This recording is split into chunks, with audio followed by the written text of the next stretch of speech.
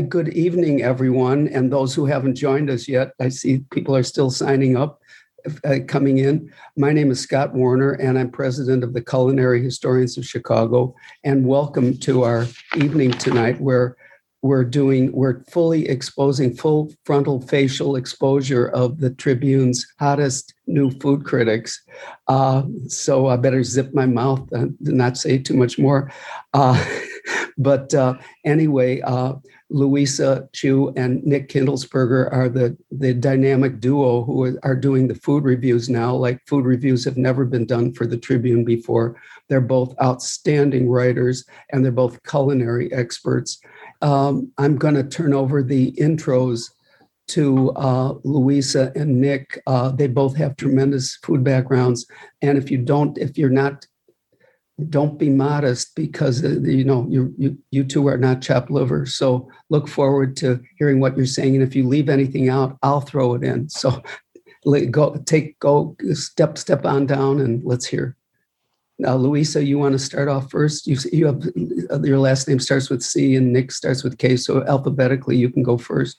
There we go. I so appreciate it. Thank you so much, Scott and Kathy, and to everyone who is joining us live here on Zoom and on Facebook. I'm so appreciative that we have such a big crowd.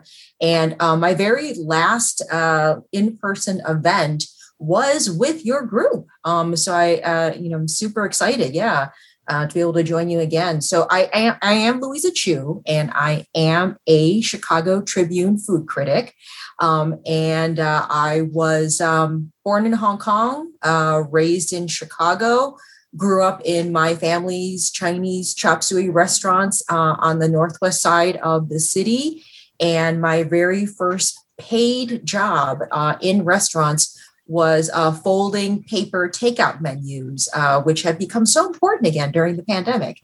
And my first cooking job was working the deep fryer at Chinese Pagoda in the Belmont Central neighborhood of Chicago.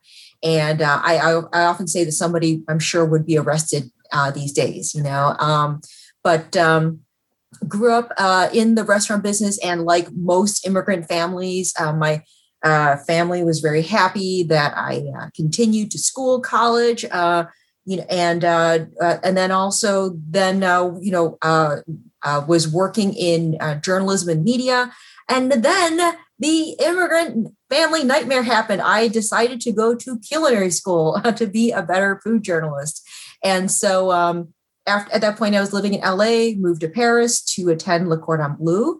I received a partial James Beard Foundation scholarship to attend. And had I done it differently, and I highly recommend anyone who's considering it, get a full scholarship. Don't pay your own way. And so went to Julia Child's alma mater. And so worked in some of the best restaurants in the world, including Alain Ducasse in Paris and El Bulli in Spain, as a stagiaire, an apprentice.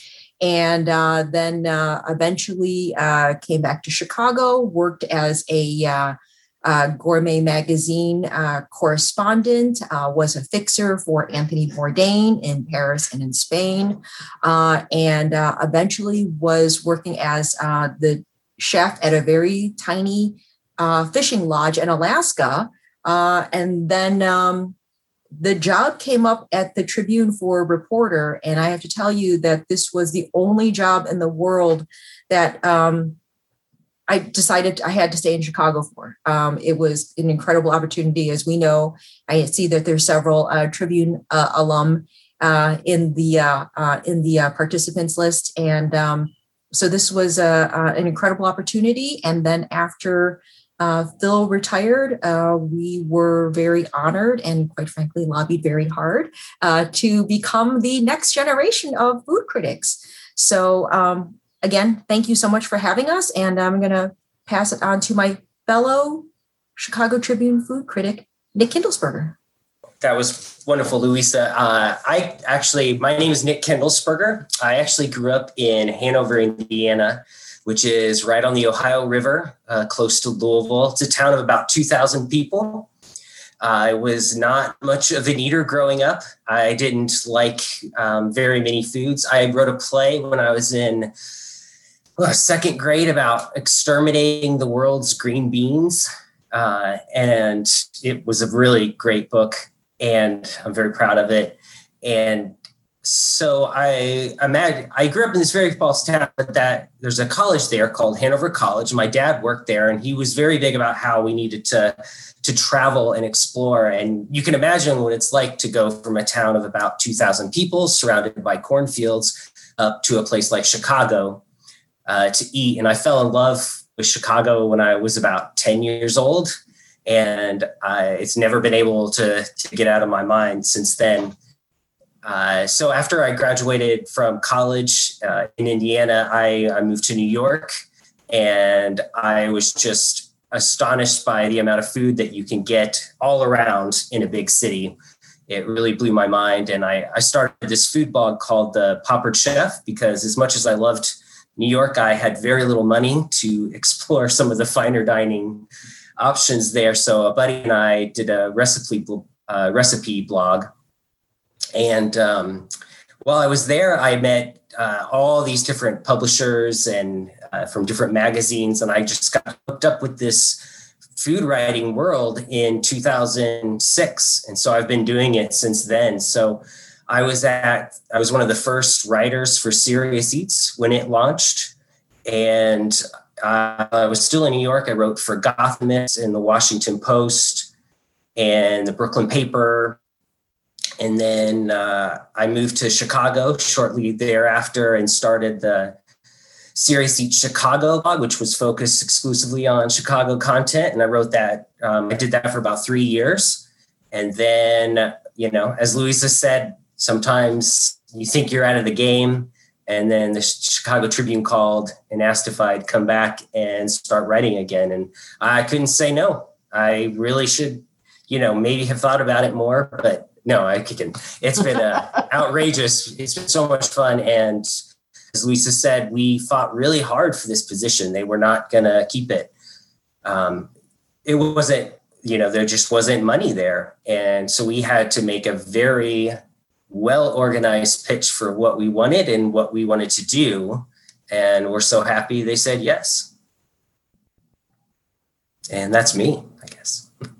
So I don't know, Louisa, if we should talk a little bit more about what we're doing now, or that one of the things that you mentioned, Nick, which was really kind of like a glimpse behind the scenes, is that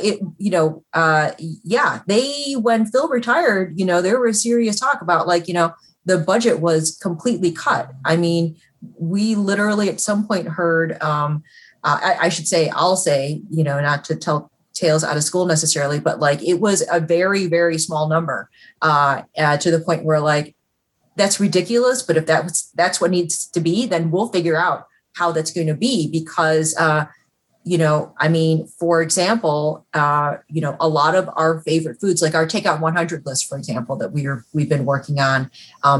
Some of your favorites are $5, even less, less than $5 tacos. Isn't that right, Nick? Mm-hmm. Oh, for sure. Absolutely. So it's just amazing how much we're trying to sort of bridge the gap between sort of our favorite foods that we eat on an everyday basis and then some of these fine dining meals. And there's a lot more in common, I think, than people realize. And I don't like the separation of the two. I'm obsessed with this new taco place in Little Village, and the person who works the al pastor spit, this is called a trompo because it's loaded with marinated pork. And, if he pauses for a second and doesn't keep it moving, because he has to do it by hand, because he has to make sure it browns but next to this flame perfectly. And he cuts off just the the slices are so thin. And if he screws that up, then, the whole thing is ruined. So that's something we're really looking towards. And just a little tease, again, a spoiler alert, we can give you a little bit of a preview of the 2 reviews that we're working on coming up next. is one of the things also that we were very conscious about in taking over this responsibility of being the new Tribune Food Critics is equity. And we're very conscious of the kinds of restaurants, food, and people who are involved with the restaurants that we review. And so it just so happens to be that we, consciously needed to have Mexican and Latin American restaurants in our early reviews. And that they, while we very much appreciate a lot of the, big name chefs that, like exactly what Nick was saying, the restaurant in Little Village. And then also my next review happens to be also a Mexican family owned restaurant in the Cragen neighborhood. When I first saw it open, I think I mentioned to you, Nick, it was like, it looks interesting. I'm not sure who this is. Like, does it have any substance to it? And I think that's like a challenge that we often have, is that something might look interesting, like on social media before it ever opens. And we kind of have to decide if there is like substance, like we often like to say, if there's like a there-ness to it. So luckily, after I tried it the first time, I was like, I texted you from the table, and I was like, this is so much fun. I think you're on vacation. I was like, this is going to be my next review. I was like, this is so much fun. And so, is making those conscious choices, trying them out, and then also, still critiquing them on a level that recognizes the craft, but also, again, seriously critiquing restaurants, so, a preview of our upcoming restaurant reviews, but also, like, for example, this most recent restaurant review that we published was Rosemary. And, you talked a little bit about, you were not concerned, but, we talked about how, like, and we discussed this, what we're going to be reviewing next, and like the flow, that this was going to be possibly the first, your first negative review. Correct. Yeah. And I'm a little bewildered by how negative people think it is, because I would consider it more of a mixed review, but because it's such a big name, I think it came across as more negative because of it. But we talked a lot about whether we should even be doing negative reviews right now after what some restaurants have been going through. The past year before we were critics and going out to restaurants again, it was one of the hardest years to cover. It was the hardest year to cover restaurants that I'd ever encountered. Just the stories were so similar in so many places, and the struggles were so real. And during that time, Luisa and I felt like my job was to try to help as many restaurants as I could by telling their story, by helping customers find them and enjoy them and keep, people employed. And then to also just show what they were, the lack of, it was just so hard for them. And I wanted the government to kind of see how hard that was too, and the safety concerns involved. So it was a really tough year to go through. And yeah, I don't know how you feel about that, Luisa. We ultimately came down. I just felt like I was pointing out things. I wasn't trying to go too hard. But do you think it was okay to start that now? For sure, and again, yeah, and we talked about the process of doing this, that neither one of us are going to be like the classic, like mean reviewer, that these were going to be critiques in the same way that we would critique any type of other work, whether, the restaurants or literature or music, and spoiler alert, Nick has a music blog, but also, but I want to clarify too, is that over this past pandemic year, which I always like to say is not the same as a calendar year, we never stopped going out to restaurants. Like from the very first night that the first restaurant restrictions were announced in Oak Park, I went to Katie's in Oak Park. And that was like the first time I got curbside pickup. And that was like, I mean, so as we all know, restaurants were declared essential businesses. We never stopped going out to restaurants for takeout, for curbside pickup, for our, dashboard dining.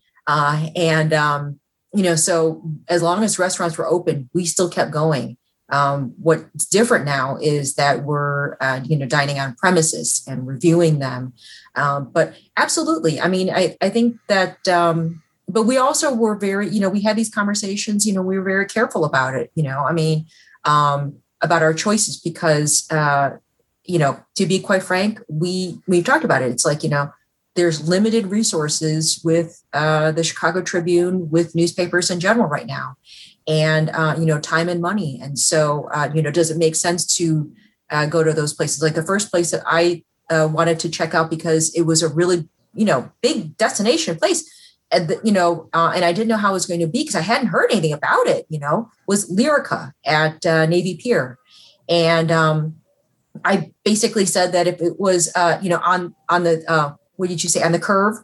I mean, if we graded on the curve, that Lyrica deserved 4 stars, which is on our scale, the highest rating there is, but on the Tribune scale, which we also really had to clarify too, is, because, now when people look at 1 star for Yelp, that's something bad happened, but like for us, we have to remind people often that, in the Yelp and Google world, that 1 star is still for us, like, good.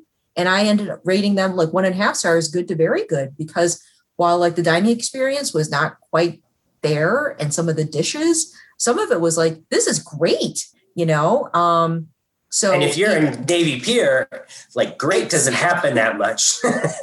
Exactly.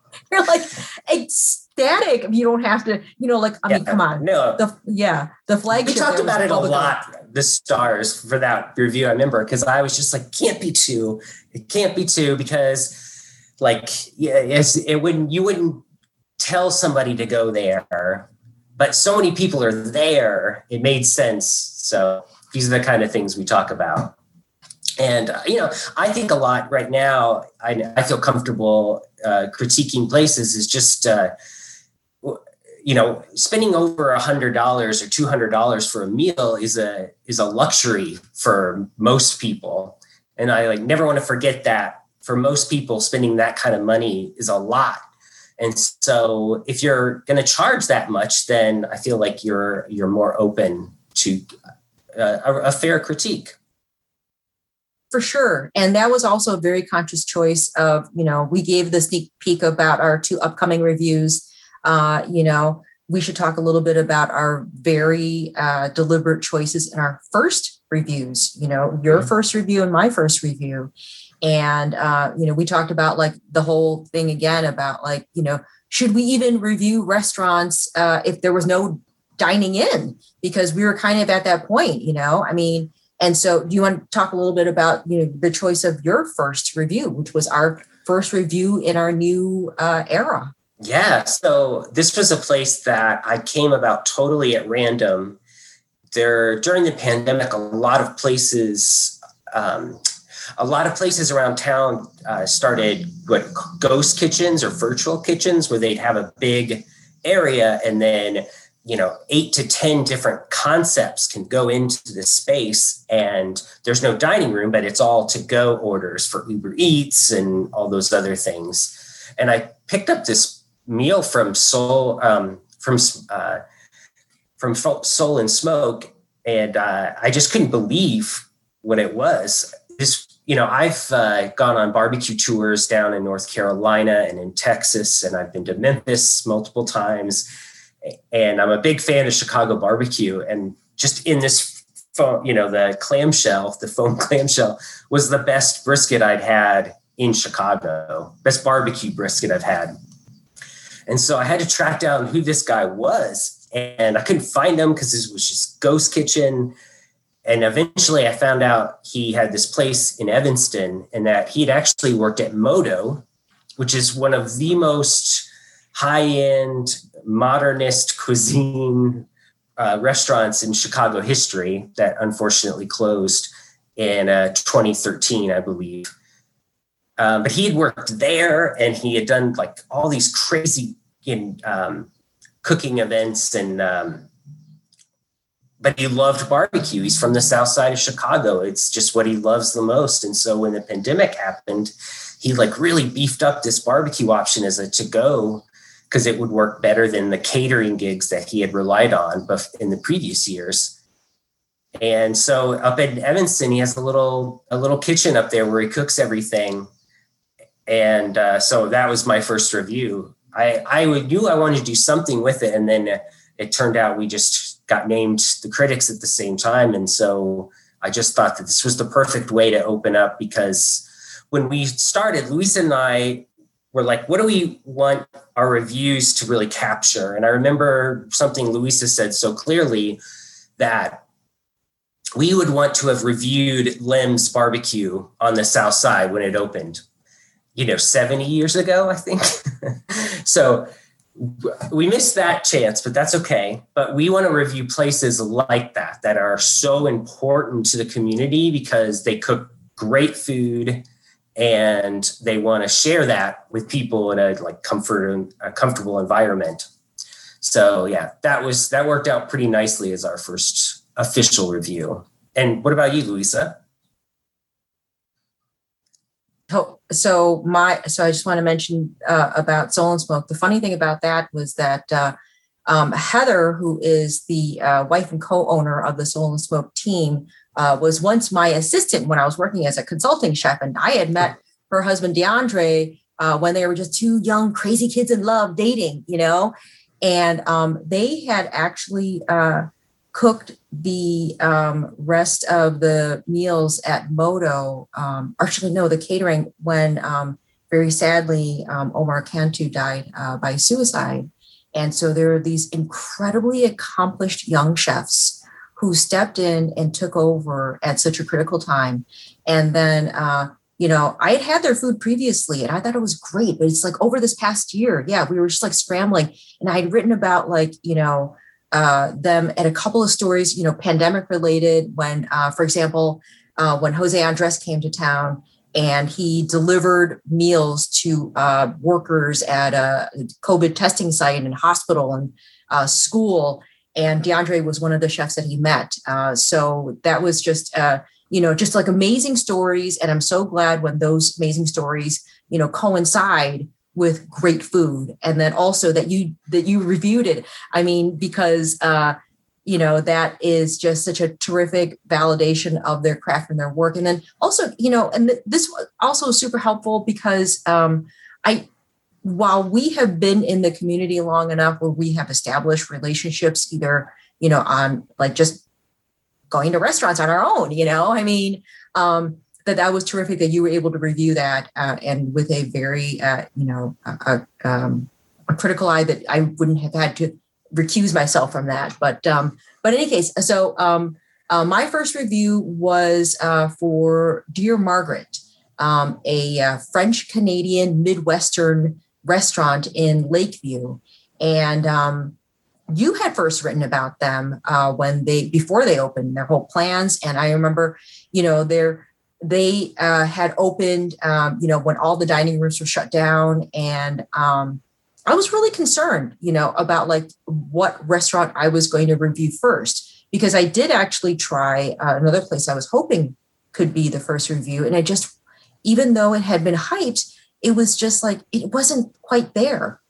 So I was kind of like, oh no, I mean, like, it had a really good story, but the food wasn't there. And exactly. See, I think that you think that sometimes you have to have a good story with a restaurant, but I feel like the story has to come second.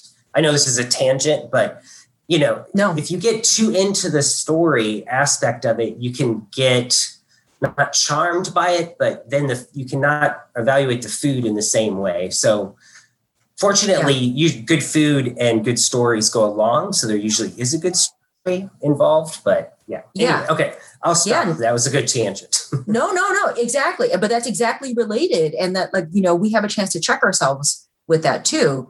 And when I tried Dear Margaret, I mean, literally I ordered, I took it into my car, and I always plan, like the destination where I'm going to have like a nice, especially because they didn't have any dining on premises. It was takeout only. Grabbed my food, jumped in the car, drove to the place with my little takeout kit. My takeout kit includes, it has to have real silverware, real cloth napkins, and hand wipes. Because I want it to be a nice experience, even from having it in my car. And literally from that first bite, I burst into tears. I mean, and I think about that now, and I'm getting teary because I think that it was just such a relief, and that they were doing this beautiful food that, despite everything that had happened over this past year, they were doing this beautiful food that defied the odds. And it was just such a relief.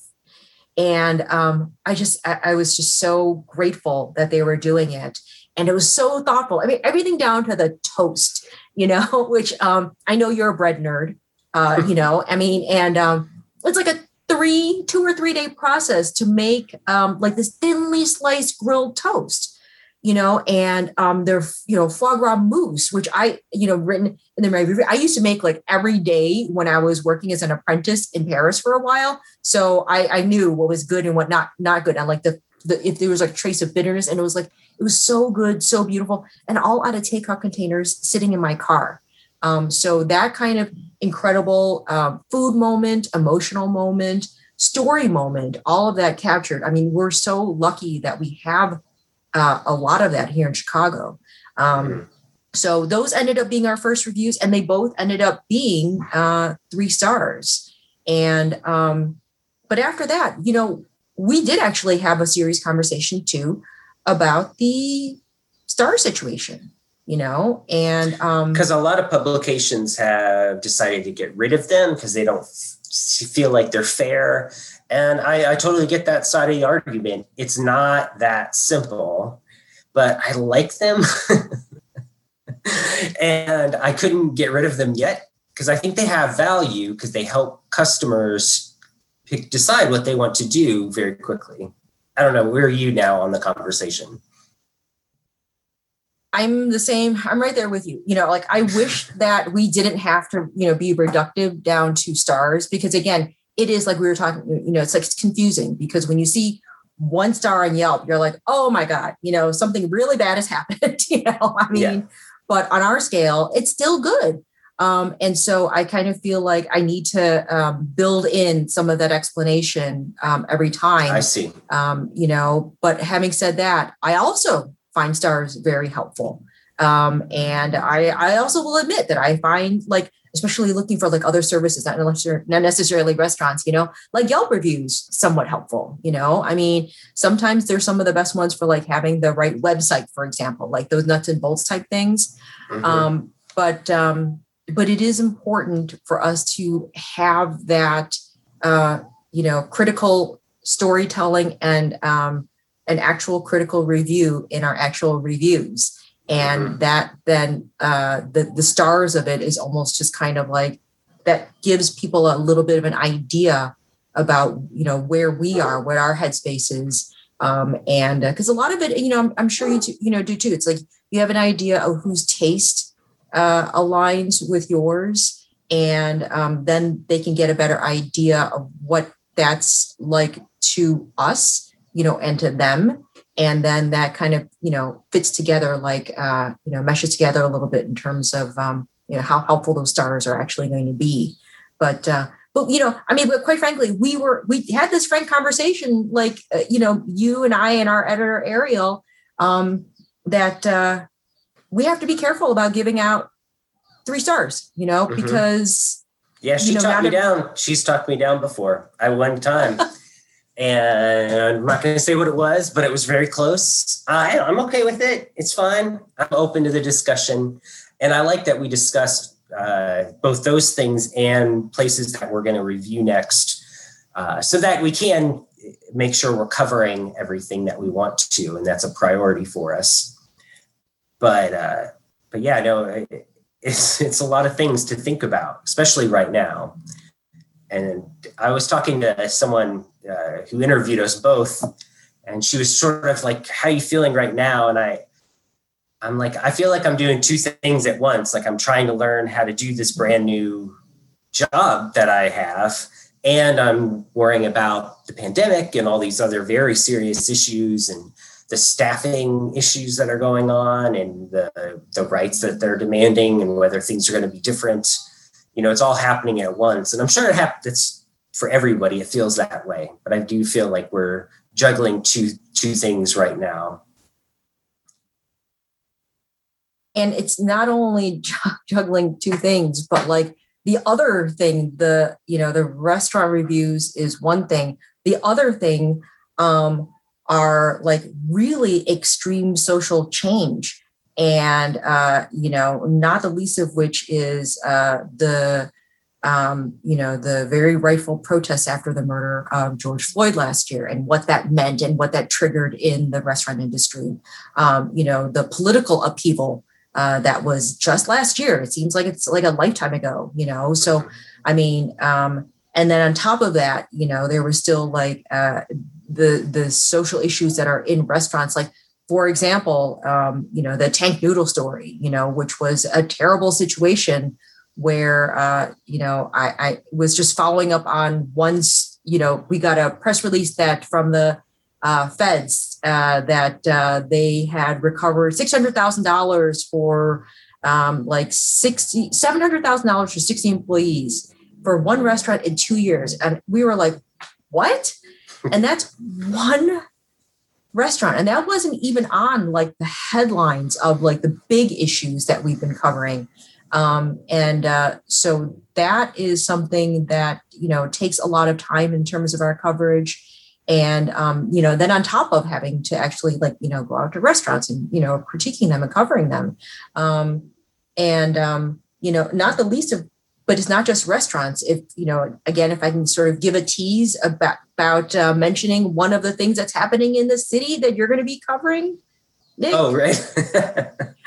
So Lollapalooza is here. I'm sure you all are going, and it's going to be, I'm seeing a lot of shaking heads. I wasn't quite sure what I was signing up for when I did it, but now I feel like I have to do it. So I went, 100,000 people are going to be coming each day to Grant Park, and I was going to look at all the food options there because they actually do highlight a lot of local restaurants. Most festivals have very generic food, just a lot of fried stuff, and they really go out of their way. So of course, now with cases rising again, we're taking pretty serious precautions, and we had a safety meeting a few hours ago to talk through everything, and we're all going to be masked up, and we have all the things. Yes. So I think it's moving even for outdoor events, but that's to cover it safely. I don't know any other way to do it besides simply not going, but we'll see. Yeah. I hope it's going okay. Yeah, I hope so too. And fingers crossed. And those are all very important. The things that we didn't think that we'd ever have to sign up for doing, right. As food critics at the Tribune. And, but our serious considerations, not only for ourselves but for our audience. And that, and I'm glad I've never been to Lollapalooza, and I didn't want this to be my first experience. And so you've been there before, you've navigated it. I have. Yeah. So what are going to be like, how do you plan on navigating something like this? Are you going tomorrow? Is that right? Yeah, I'm going to go early as soon as I can. And then I'm going to get out of there as soon as I can. So hopefully it's not too big of a deal, but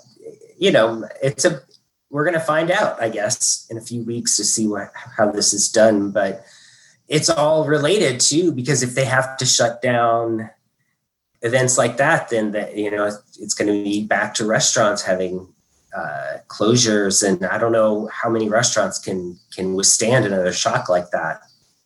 So all of these things matter to the city as a whole, and so we're having to think about public health issues, which is real fun to research. And but they're so important to how we interact with restaurants, and that's what's so exciting too, to think about restaurants in this way too, because restaurant owners are such passionate people and they care about these issues too. So talking to them and learning from them too has been very instructive to how I approach everything. Yeah, but, absolutely. Yeah. I am currently still only dining outside or next to a big open window because I have 86 and 87-year-old mom and pop Chew who had been in lockdown. You know, they're now kind of in. They have an open door policy, you know, for good behavior. And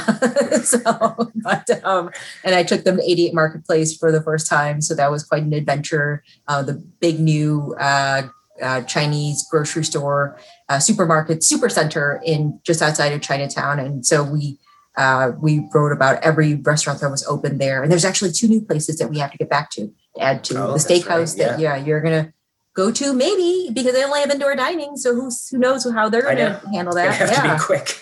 You know, either that or get takeout, because I went to the hot pot place where you actually dined in that little window, and I got takeout from there last fall, and it was great. But not everybody has a hot pot a rig at home, you know, and I took all the food out to my car to eat, and I plan on doing that for the new Hong Kong style diner that just opened there too.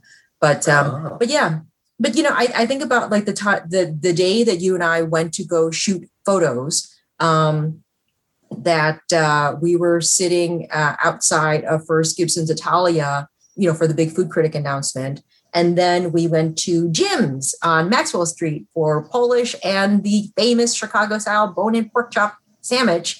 And that was the day that the CDC said, done. Masks are over. We're like, oh, that was sudden, you know.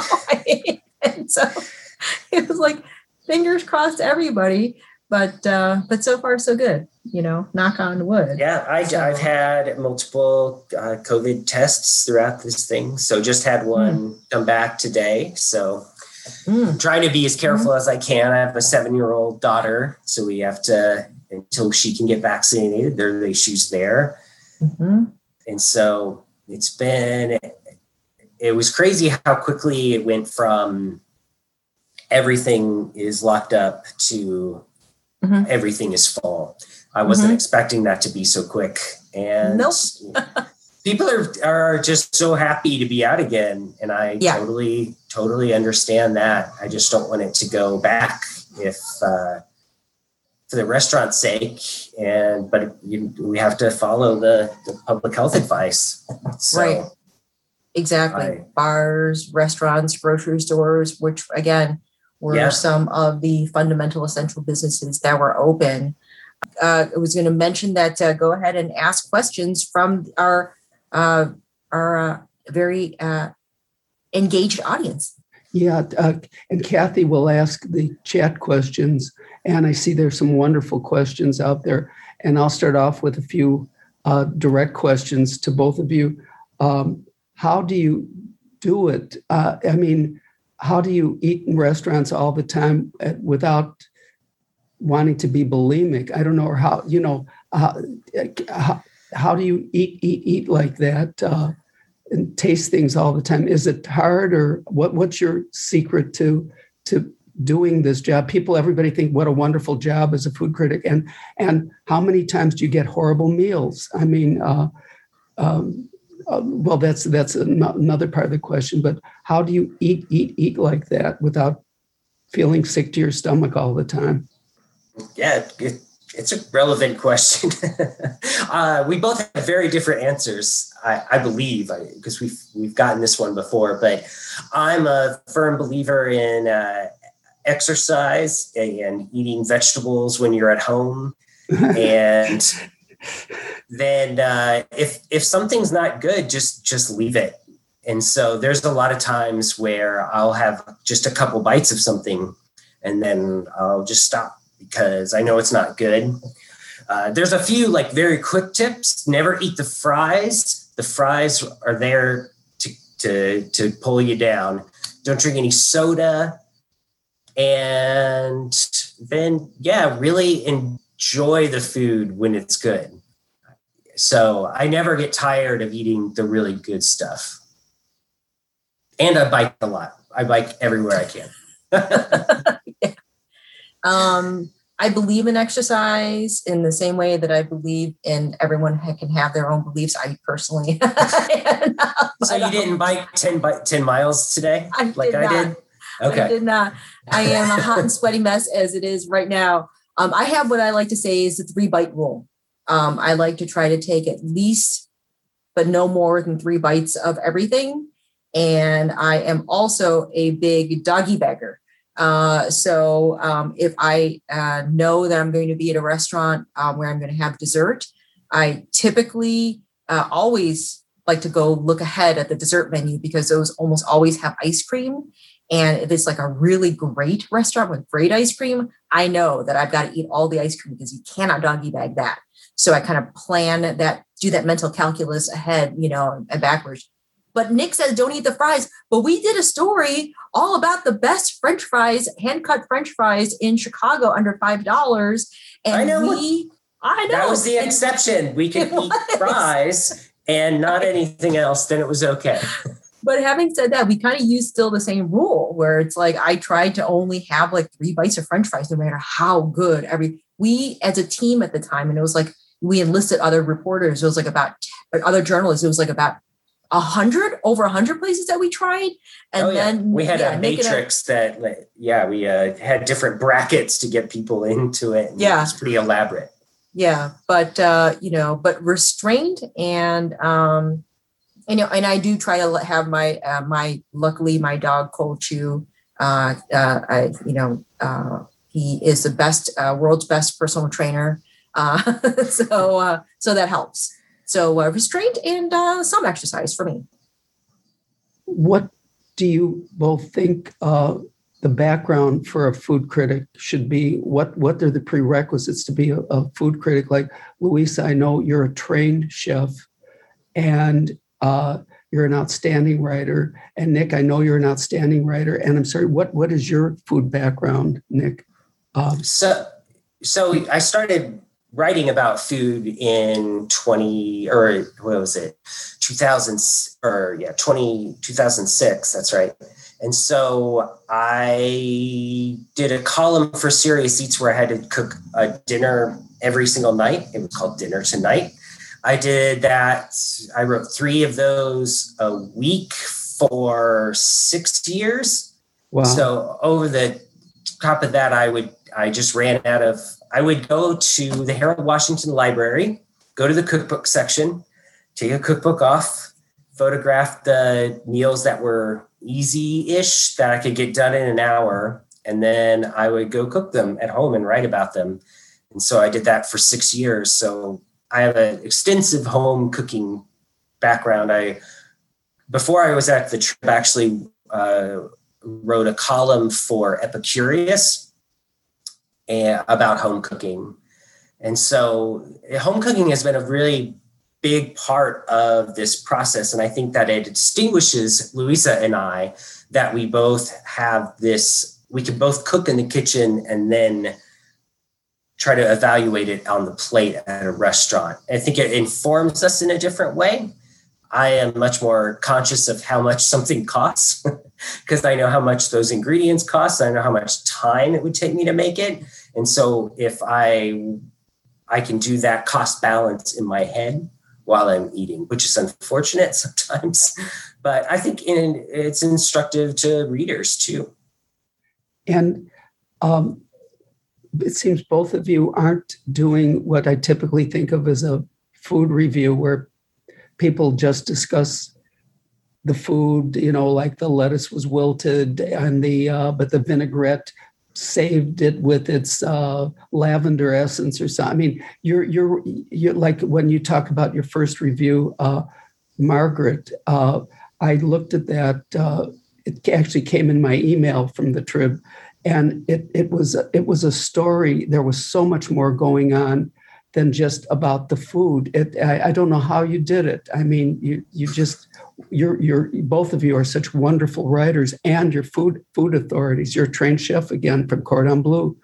But I said, I was just trying to look at your writing and trying to dissect it and figure out how did she transition? What examples is she throwing in? Where is this the information you were giving? And it still was a food review, and I have that on my list now of a restaurant I have to go to. But both of you, I mean, what percentage of the meals, like if you eat in 100 restaurants, how many of them are worth reviewing? Don't you get a lot of bad food when you're out reviewing?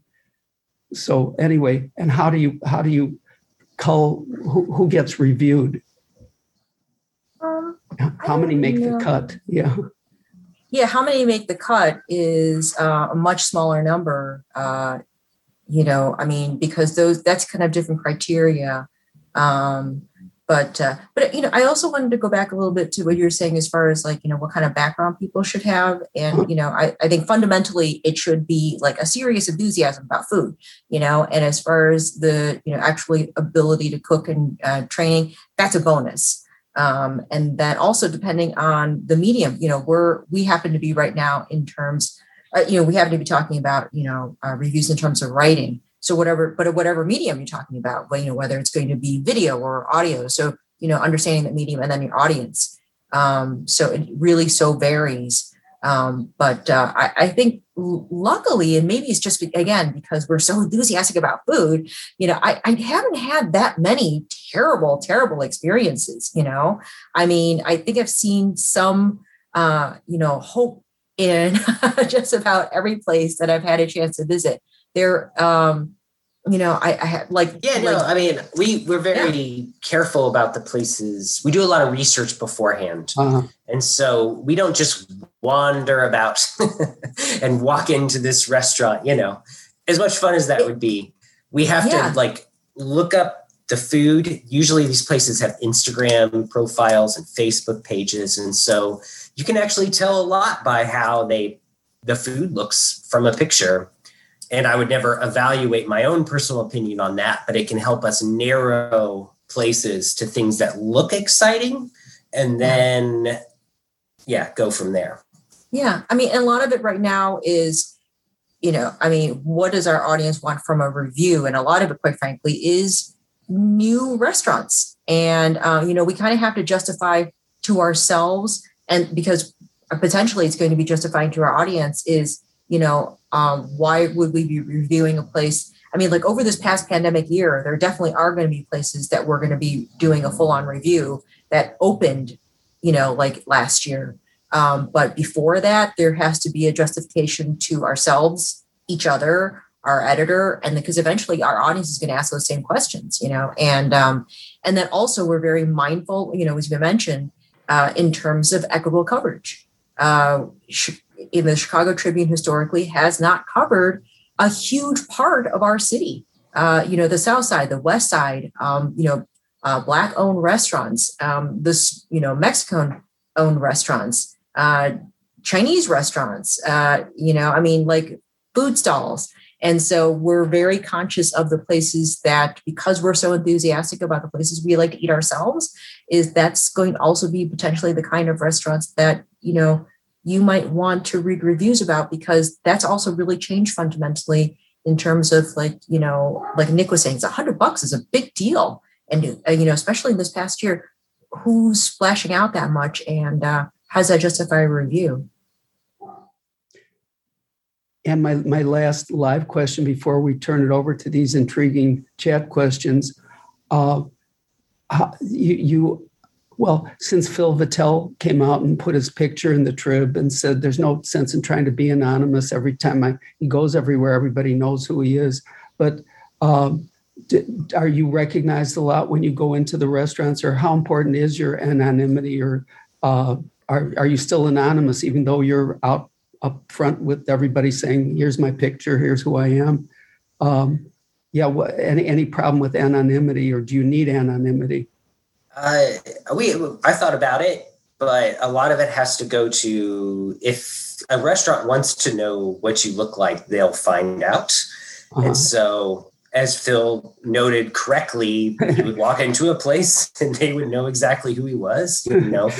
the kitchens have known how to do this for years. And on the other side, Lisa and I are trying to, and have been reviewing places that genuinely do not care what we look like, because they aren't, they have been neglected from coverage. So they're not expecting us to walk through. So why would they care who we are? So, the majority of my meals, I don't think the restaurant owners have any idea who I am. Do you feel the same way, Lisa? Yeah, I had mentioned, the good thing is that middle-aged Asian women are invisible to society anyway. Middle-aged women in general.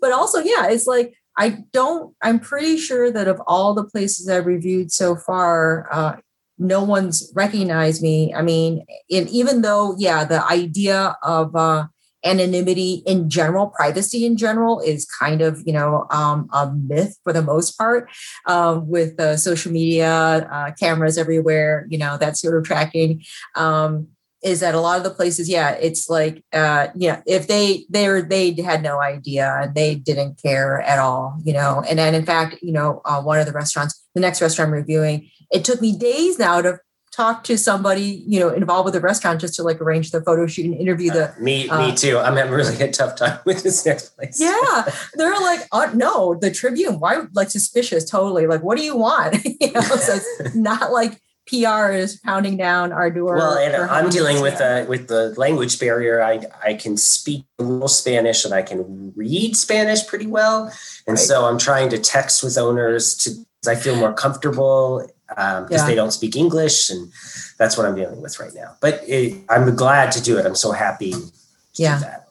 Yeah, totally. And so anonymity has not been an issue either way so far for the kinds of restaurants that we are really interested in reviewing. And years ago, I interviewed that wonderful guy, Pat Bruno, the late Pat Bruno, who was the Sun-Times food critic and one of my big mentors in life. And I asked him about anonymity. He said, even if they know who I am, they can't change what's going on in the kitchen anyway. It's not going to affect the food that they serve me. So I thought that was interesting. And you know what? Now I'm going to turn for dessert, our dessert course, we're going to get the questions from our wonderful audience. So Kathy, could you do the chat part? I know this is probably a redundant question, but I just want to start in order, and maybe there was a detail you wanted to highlight. But can the speakers talk about why the Tribune didn't want to keep food critic positions? I think you covered it, but maybe there's some detail you wanted to add. Money. It costs a lot of money. We have to pay for our meals, and so you think about it, you have to pay us, and then you have to pay for our budget. And if we don't have a budget, we can't do that thing. Mm-hmm. And so we had to. That was basically it. If we, I think we proved our worth, and that's why they gave us these positions. And I think we're doing okay. But if we don't do a good job, then the money always wins out. Disappears. Yeah. Is it a kind of a rule of threes? I always had this impression that professional reviewers went at least 3 different times. Is that still the case, or that's just not? Usually now it's 2 reviews. 2 visits. We have a 2 minimum or max. Minimum. We can't, I think it used to be 3 visits with multiple people, and that's not the case anymore. I think we can do 2 instead of 4. I mean, these are very practical things that when you add it up, it just multiplies. Sure. Yeah. And so, you can... It's all very sort of interesting, I guess, to us only, but they're very practical money matters that we have to think about. Absolutely. And it's the time we live in too. It's like typically, it's 2 visits, and a lot of times I go by myself because it is just easier in terms of, again, budget means 2 things for everybody, whether it's the Tribune food critics or, everyone at home. It's time and money. How do you budget it? Absolutely. Peggy Wolf said, by the time your food is served, do you get the feeling since they know who you are, which may or may not be the case from your comments, your table could have passed the White House background check? I don't know. So they're saying that the food would look just better, or like. I think we're going back to that earlier question. If they recognize you, are they going to do you something better, and you're going to have been, everything vetted more carefully? Yeah, I mean, okay. So I actually was a waiter at one point when I lived in London for a little bit, which I left out of the whole story, but. And Louisa has worked at a number of high-end restaurants, and the time that a plate goes from the kitchen to the table, how many seconds are we talking about, Louisa? What do you think? I mean, again, when I always remember, it's like when I worked at some of the world's best restaurants, there's only so much that you can do. Give maybe somebody like a nicer looking lobster claw, or like a better cleaned off plate. But number one, for sure, I have not been recognized at any restaurants. And then like whether it's going to be, a lobster claw or barbecue, there's only so much that you can do in terms of making a dish different. I will tell you that I did notice that in my last review on George's deep dish on pizza, the photos and this has happened, before. I mean, everything from like, say, Billy Goat Burgers for a story that was shot. And, even though Nick and I do shoot a lot of photos ourselves, and Nick's like burger story, he shot like almost all the photos in that story.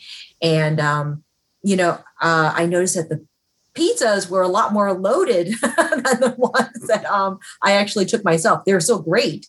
But in terms of like when we're actually dining in, I haven't been recognized in that situation at the Tribune. Yet. And there's. I should add that we never make reservations in our own names. I usually just show up at a restaurant and try to get in at a random time on a Tuesday instead of trying to go at a specific time. So we never broadcast that we're going to a place, just to make that clear. And you don't bring your relatives and go, that's a food critic. My mom tries to do that to me. I don't consider myself a food critic, but my family has pulled that a couple of times, and I did not like it. Gary Fine said, what are your plans about doing a formal review, such as for a restaurant like Ever and other, nicer restaurants? One has to open. It's a very practical answer. We're at the sort of higher mid scale right now. So places that are in the West Loop, like Rosemary and Andros Taverna, I've reviewed in Logan Square, which is a really beautiful Greek restaurant that I really enjoy. And so Alinea has a new restaurant coming out pretty soon, I believe. I haven't heard many updates on it, but that's going to be a very high-end restaurant, and we will review it.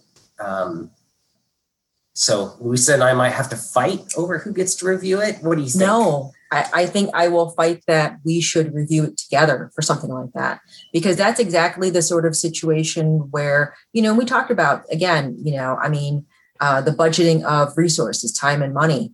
And for a situation like that, I think it would be really important if we had like that sort of, world-class restaurant like the Alineas, or like, we were talking about. It's like I worked at El Bulli and at Ducasse in Paris.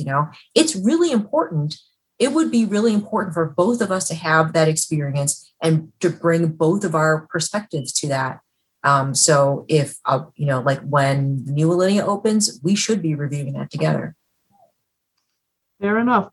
George Eberhardt, because I'm just going in order, not trying to censor, but what do you think of the new Tribune ownership? You get your check in the mail, right? Right now, yeah. Mm-hmm. They haven't been very communicative with us, so I can't say anything on a personal level, except for they haven't signaled that they're going to hire more people or do that. So, yeah. I am a union leader at the Tribune, and had reported, over a number of events prior to Alden Global Capital officially taking over, that their playbook was very bad for not only the Chicago Tribune and journalism, but our communities in general. And I have the legally protected right, as we all do, but especially as a union leader, to say that. So it does not bode well, for our communities. As far as how it affects me personally right now, it hasn't really so much, except for the fact that, we are really loaded with a lot of extra work because we have we have fewer people to do it. So we have less than half as been the number of employees in the food department than we did last year. Yeah. So we went from 8 to 9 to 3. We have 3 basically people. Yeah. With our editor 4.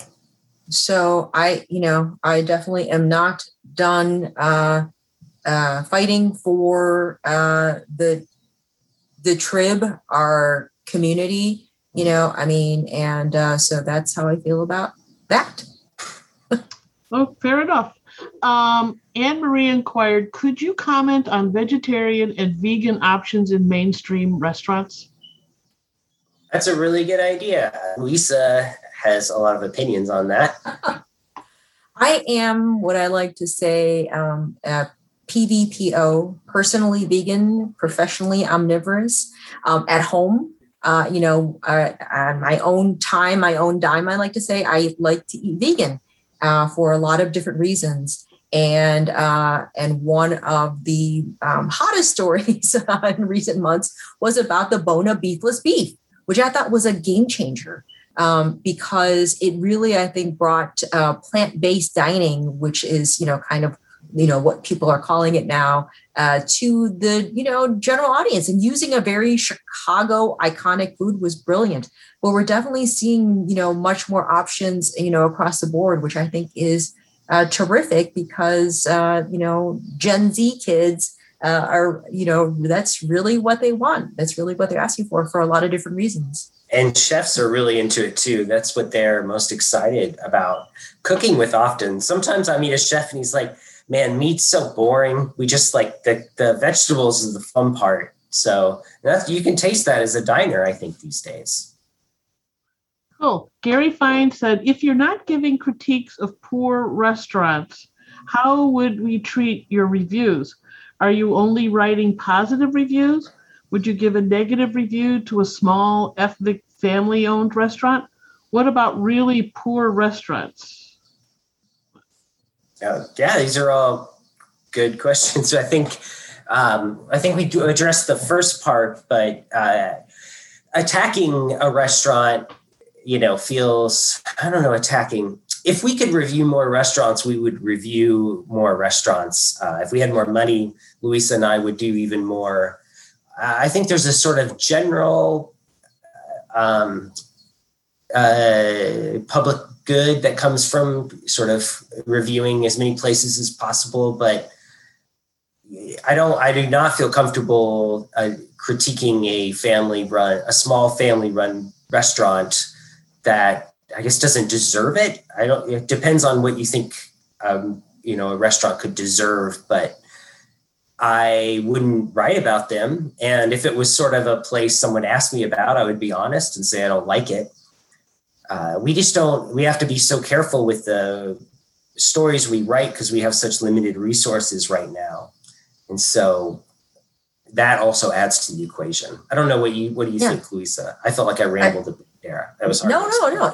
It's a hard topic, and I would first clarify is that, the preferred term generally now is, it used to be ethnic, is, possibly international or traditional, because ethnic restaurant just has I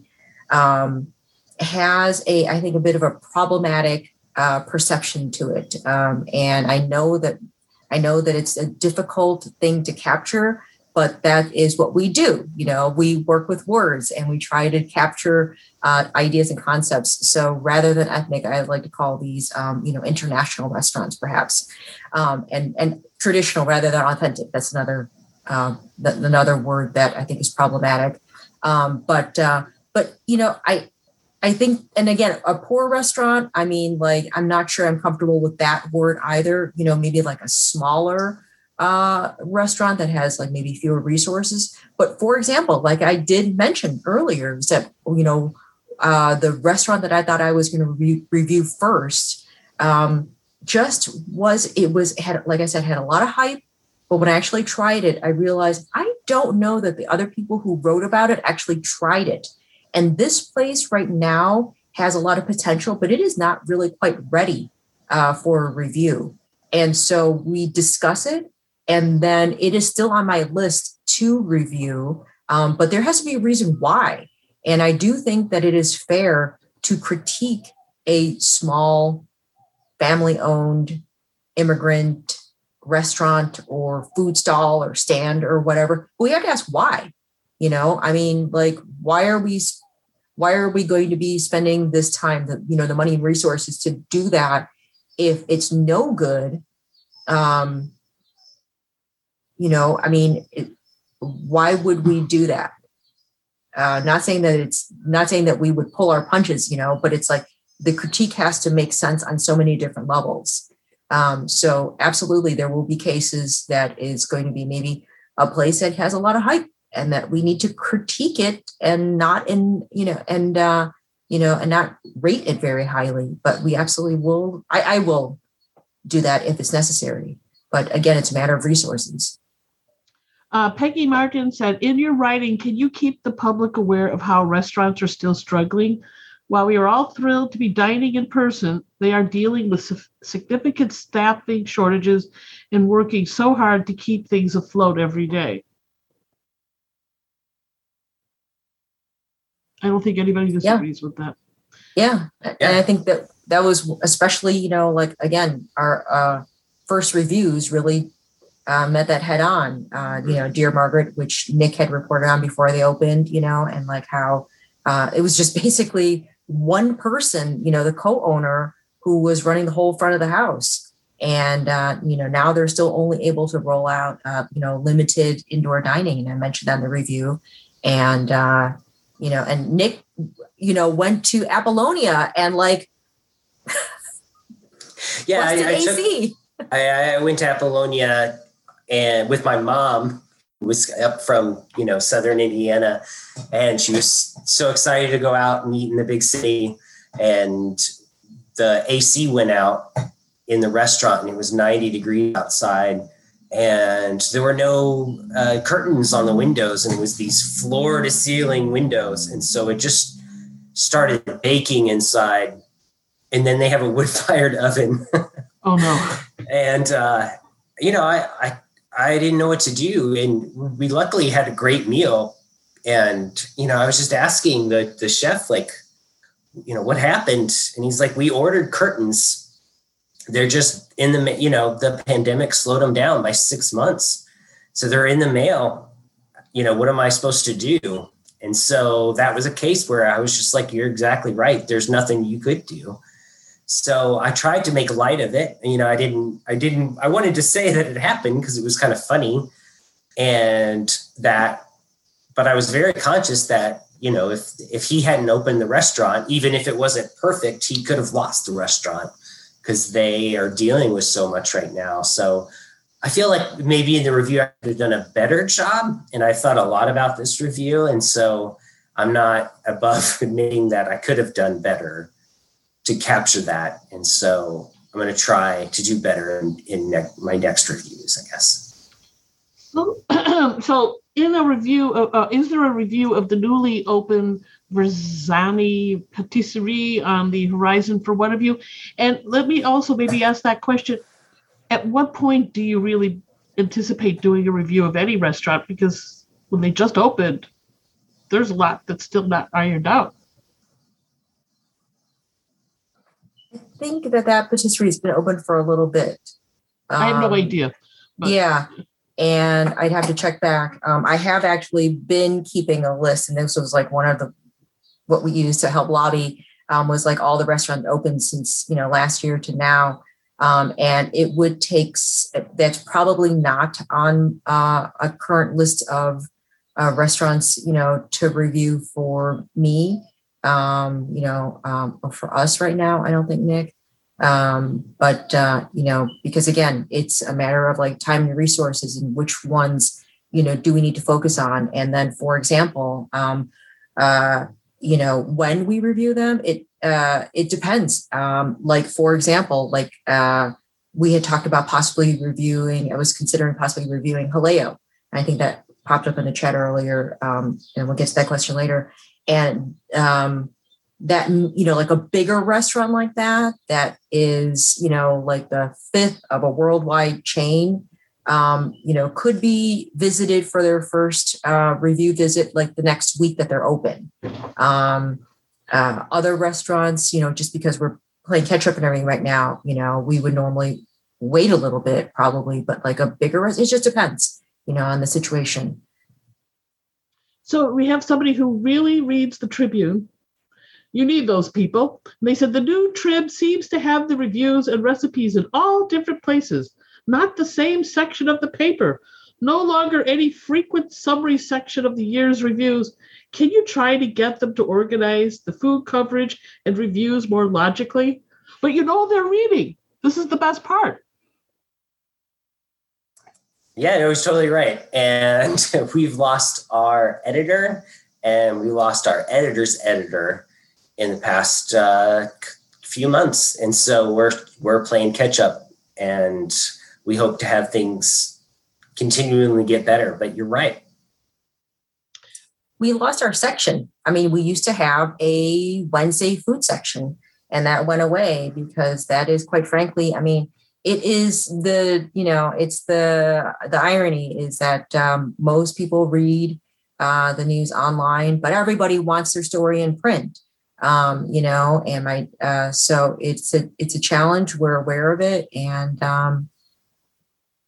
my reaction, I think, with the digital world is you print a story or it's highlighted or linked to on Facebook, and then I see it in the print edition 1 or 2 days later, and it feels like old news. It's not your fault. It's just the way it feels. Are you excited to try the new eatery by Jose Andres? We ate at his same named place in DC. Delicious. That's Haleo. Yeah. And so I can't wait to see what he does. And I hope that he can make it distinctive to Chicago, because this is, one of many that he has. And so that's the question that we're going to try to ask is, how is it relevant to what's going on in Chicago right now? Mm-hmm. Yeah. Yeah, I am super interested in trying it eventually. I think that I, might wait on that because, again, it is, I talked to Jose when he was in Spain, for the story about that opening up, and, and maybe wait until he gets to town closer to see if there's like any tweaks after he visits. But there's a lot of other maybe more interesting restaurants right now that we want to get to reviewing. But I'm very excited about it, though, at the same time. Peggy Wolf said, any defining moment so far? You've only had, 2 months, but who knows? I would get back. I need a little time for defining moments. I love that question. I just, we've been so busy. I haven't even had time to really look back yet. Yeah. That's how I feel. I don't want to speak for Louisa. Yeah, no, I think that, personally, in terms of dining out, a few moments here and there, like I was saying with Dear Margaret, that first taste that I had was just such an emotional charge and such a huge, wash of relief.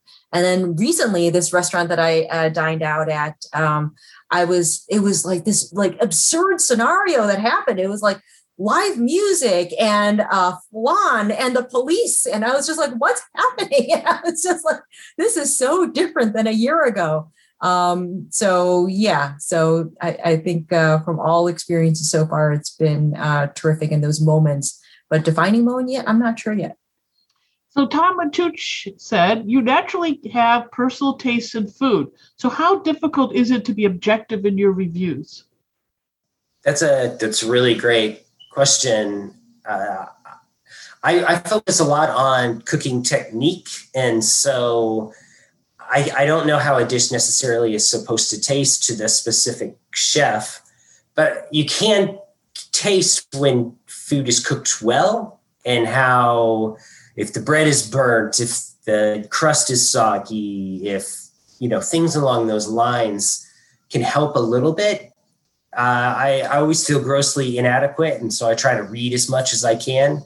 So I love going still to the Harold Washington Library and researching about cuisines I don't know very much of, because I just find it endlessly fascinating, and I never know it all. It's just every time you think you might know, but it's just so exciting to look up another cuisine that I might not know much about, and then apply that to what I'm looking at. I don't know. I could do that forever. That's just so much fun. Well, it's also you're preparing yourself so you're a better reviewer. Yeah, let's go with that. I like that. That's good. A lot of it is luckily that we have the freedom to choose what we're going to review and then what we're going to order. And so I think a lot of it is bringing to it places that we really want to go to and things that we really want to eat. And, so far there haven't been any dishes. Like, one of my things that I hate is kind of that middle ground of sweet peppers, like in a lot of Chinese takeout food. I never order that. So I wouldn't order that for necessarily a restaurant that I review, or, that specializes in sweet peppers and food like that. I want to meet the restaurant that does that. Thanks for the reassurance that stars from a food critic are helpful guidance, with the awareness that 1 star does not mean bad. Perspective is everything. A negative Yelp review complaining about the high price of a bowl of oatmeal made us determined to try Traders Point Creamery farm-to-table restaurant in the Loft in Zionsville, Indiana. And they also wanted to know, what do you think of Dwell Social? I don't know Dwell Social. Do you, Louisa? No, I don't either. But I do know Traders Point, and I was going to say I did know that they actually had a dining option, so that's exciting to know. Okay, so think about the diverse ethnicities and cultures in Chicago's restaurant scene. Now think about the classic dishes of those ethnicities and cultures. Can you talk about which restaurants are working hard to preserve the classic tradition, and what restaurants are doing some really good novel twists on the classics? Do you want to go first, Louisa? Or no, go ahead. Yeah. I mean, I'm mostly I'm interested in people who, I don't know how to put this in a way. I'm just interested in people that are trying really hard to do something, and then I let that kind of follow where it is. And so I can't speak to individual cuisines in that specific of a manner. I just, I become fascinated with, I found this woman in Berwyn who was making the best flour tortillas that I'd ever had in my life. Chicago's a corn tortilla town. We have some of the best corn tortillas anywhere, and flour tortillas aren't as popular because we haven't had the Mexican population from those specific states that have immigrated here. But this lady she had moved from northern Mexico. And so she had this incredible recipe. Was that a trend or just one person? And so I just was very happy to highlight that one person that was doing that. And I hope it becomes a trend, is how I feel about these things. I hope there's just more great food that people are inspired to make. I'll say Kathy, you know that I'm a big fan and defender of chop suey style restaurants, because that is a valid cuisine category. And I think that, when it comes to ethnicities and traditions, that can be tricky. For example, when we did the guide on the new Koreatown in the northwest suburbs of Chicago, I know Kathy mentioned there's an exhibit coming up there. There are some restaurants that are doing like super traditional, classical, types of banchan. And I love that, super like traditional stuff that you would find, here and in Korea, which you'll also find in Korea and in Seoul, is like super wild, creative karaoke style food, that's like drinking bar food that's got like cheese and all sorts of, the corn and like the bubbling cauldrons of this and that. And it's like, so, and so some of that really adapts. I think that sometimes what I get concerned about is, the idea that certain ethnicities and traditions get, kind of captured, and that we're only supposed to do it in that way. It evolves around the world and here in Chicago too. Another avid reader. Both Nick and Louisa usually talk about the personality and background of the restaurant owners and chefs. It adds so much added interest to their reviews. Pat on the back. Thank you. But it's all due to the restaurants. They're all fascinating. So when you get to know these like people, it's just so interesting. I don't know why I would leave it out. Why would I do that? Yeah, totally. Thank you so much. And it is definitely, it's like, when you're having something, you're like, what is this? Who made this? What's the story behind it? And luckily we get to be like professional busybodies and go and ask people. There is a new kosher fish and dairy restaurant opening up in Lincolnwood called Nuevo. One needs to make reservations online. I guess that's a tip for you all. Speaking of background of owners and chefs, especially for mom and pop restaurants, how would you be able to get that if you don't happen to share their language? Wow. As I mentioned earlier, I'm actually doing that right now with the chef, and I do Duolingo every morning because I'm trying to improve my Spanish. I'm on day 911 of Duolingo, and I'm very proud of myself. But I'm texting with the chef because I can know a little better on Spanish. When it comes to other languages, usually we have to involve a younger their son or daughter that can usually help us out. Usually there's a way, and we try to find a way, I guess, because we want to tell those stories. Okay, I just mentioned really quick is that the Duolingo owl gave up on me, Nick, long ago. Yeah, but and that creativity. I quite frankly, Google Translate is super helpful, and like Nick was saying, texting really helps. And speaking the same language doesn't necessarily mean that you will understand each other. Like, for example, when we did the recent 88 Marketplace Guide, there was a couple of places where it's like, between me and my mom and dad, we speak like every dialect pretty much that's there. And, sometimes there's a cultural difference. And then like, sometimes you hit something and they're like there's a place in Northeast where they had this one, black rice congee. And I was like, ooh. And then I asked, I was like, do you have a cold? And it was like, click with the one, the cashier. She was like, yes. And then suddenly that like unlocked, a whole different level. But I started speaking fluently to people who spoke that Northeast dialect. And she's just like, I don't know if you get it, So language isn't always the barrier. Okay, how has the cost of curbside carryout, packaging, presentation affected restaurants' profitability in these challenging COVID times? Oh, that's a great question.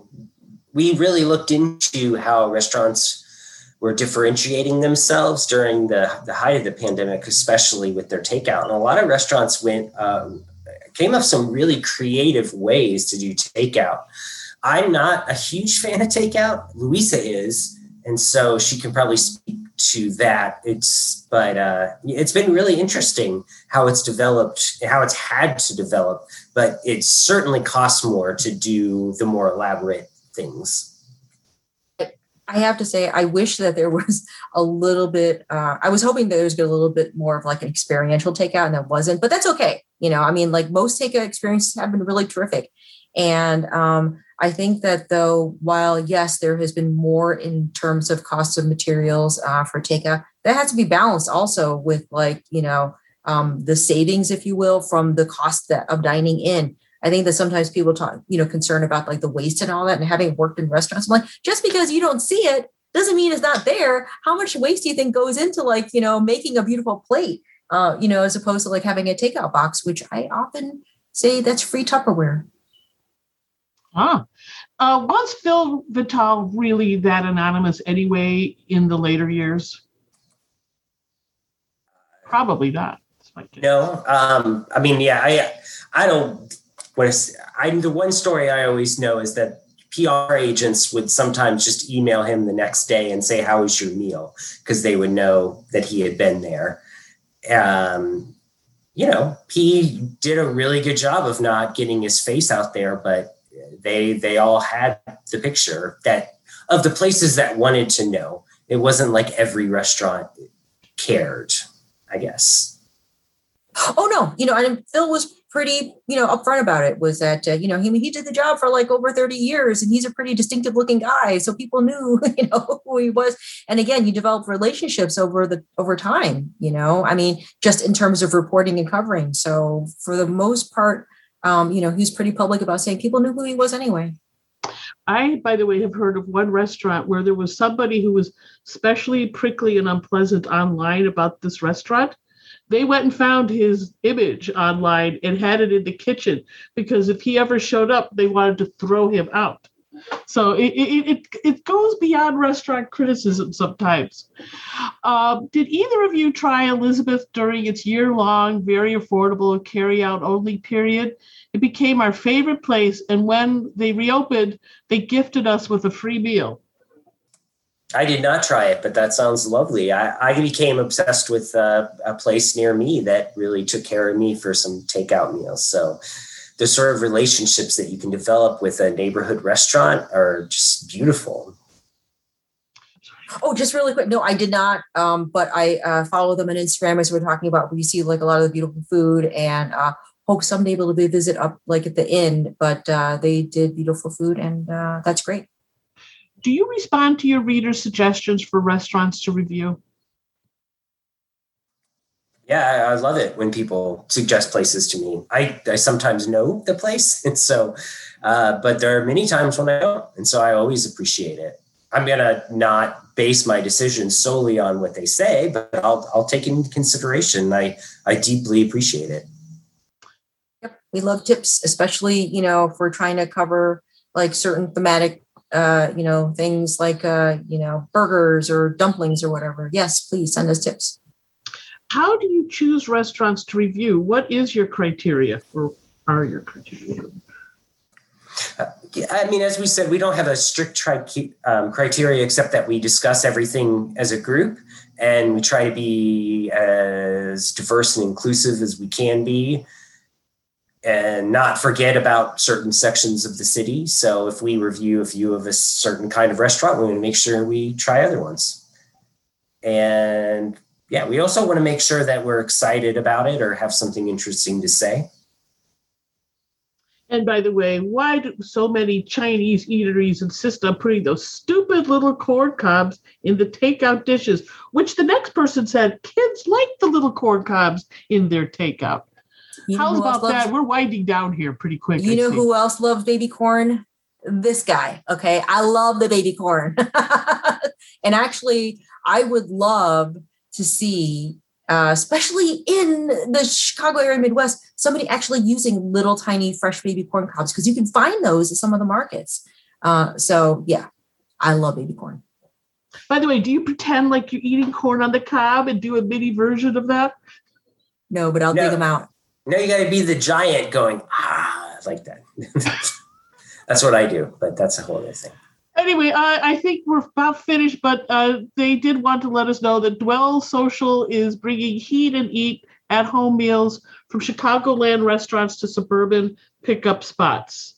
Restaurants like Demera, Ethiopian, Irazu, Empoli, Manny's, Purple Pig, and such. And Verzeni's owner and pastry chef Arishaya Farhin, sorry if I mispronounced, has been selling her pastries at Green City Market for many years, and she's French trained.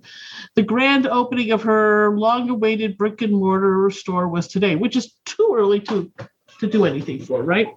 Probably, maybe, I don't know. That's not mine. This has been super, but I think we've run out of questions, which is great. Scott, do you want to say something?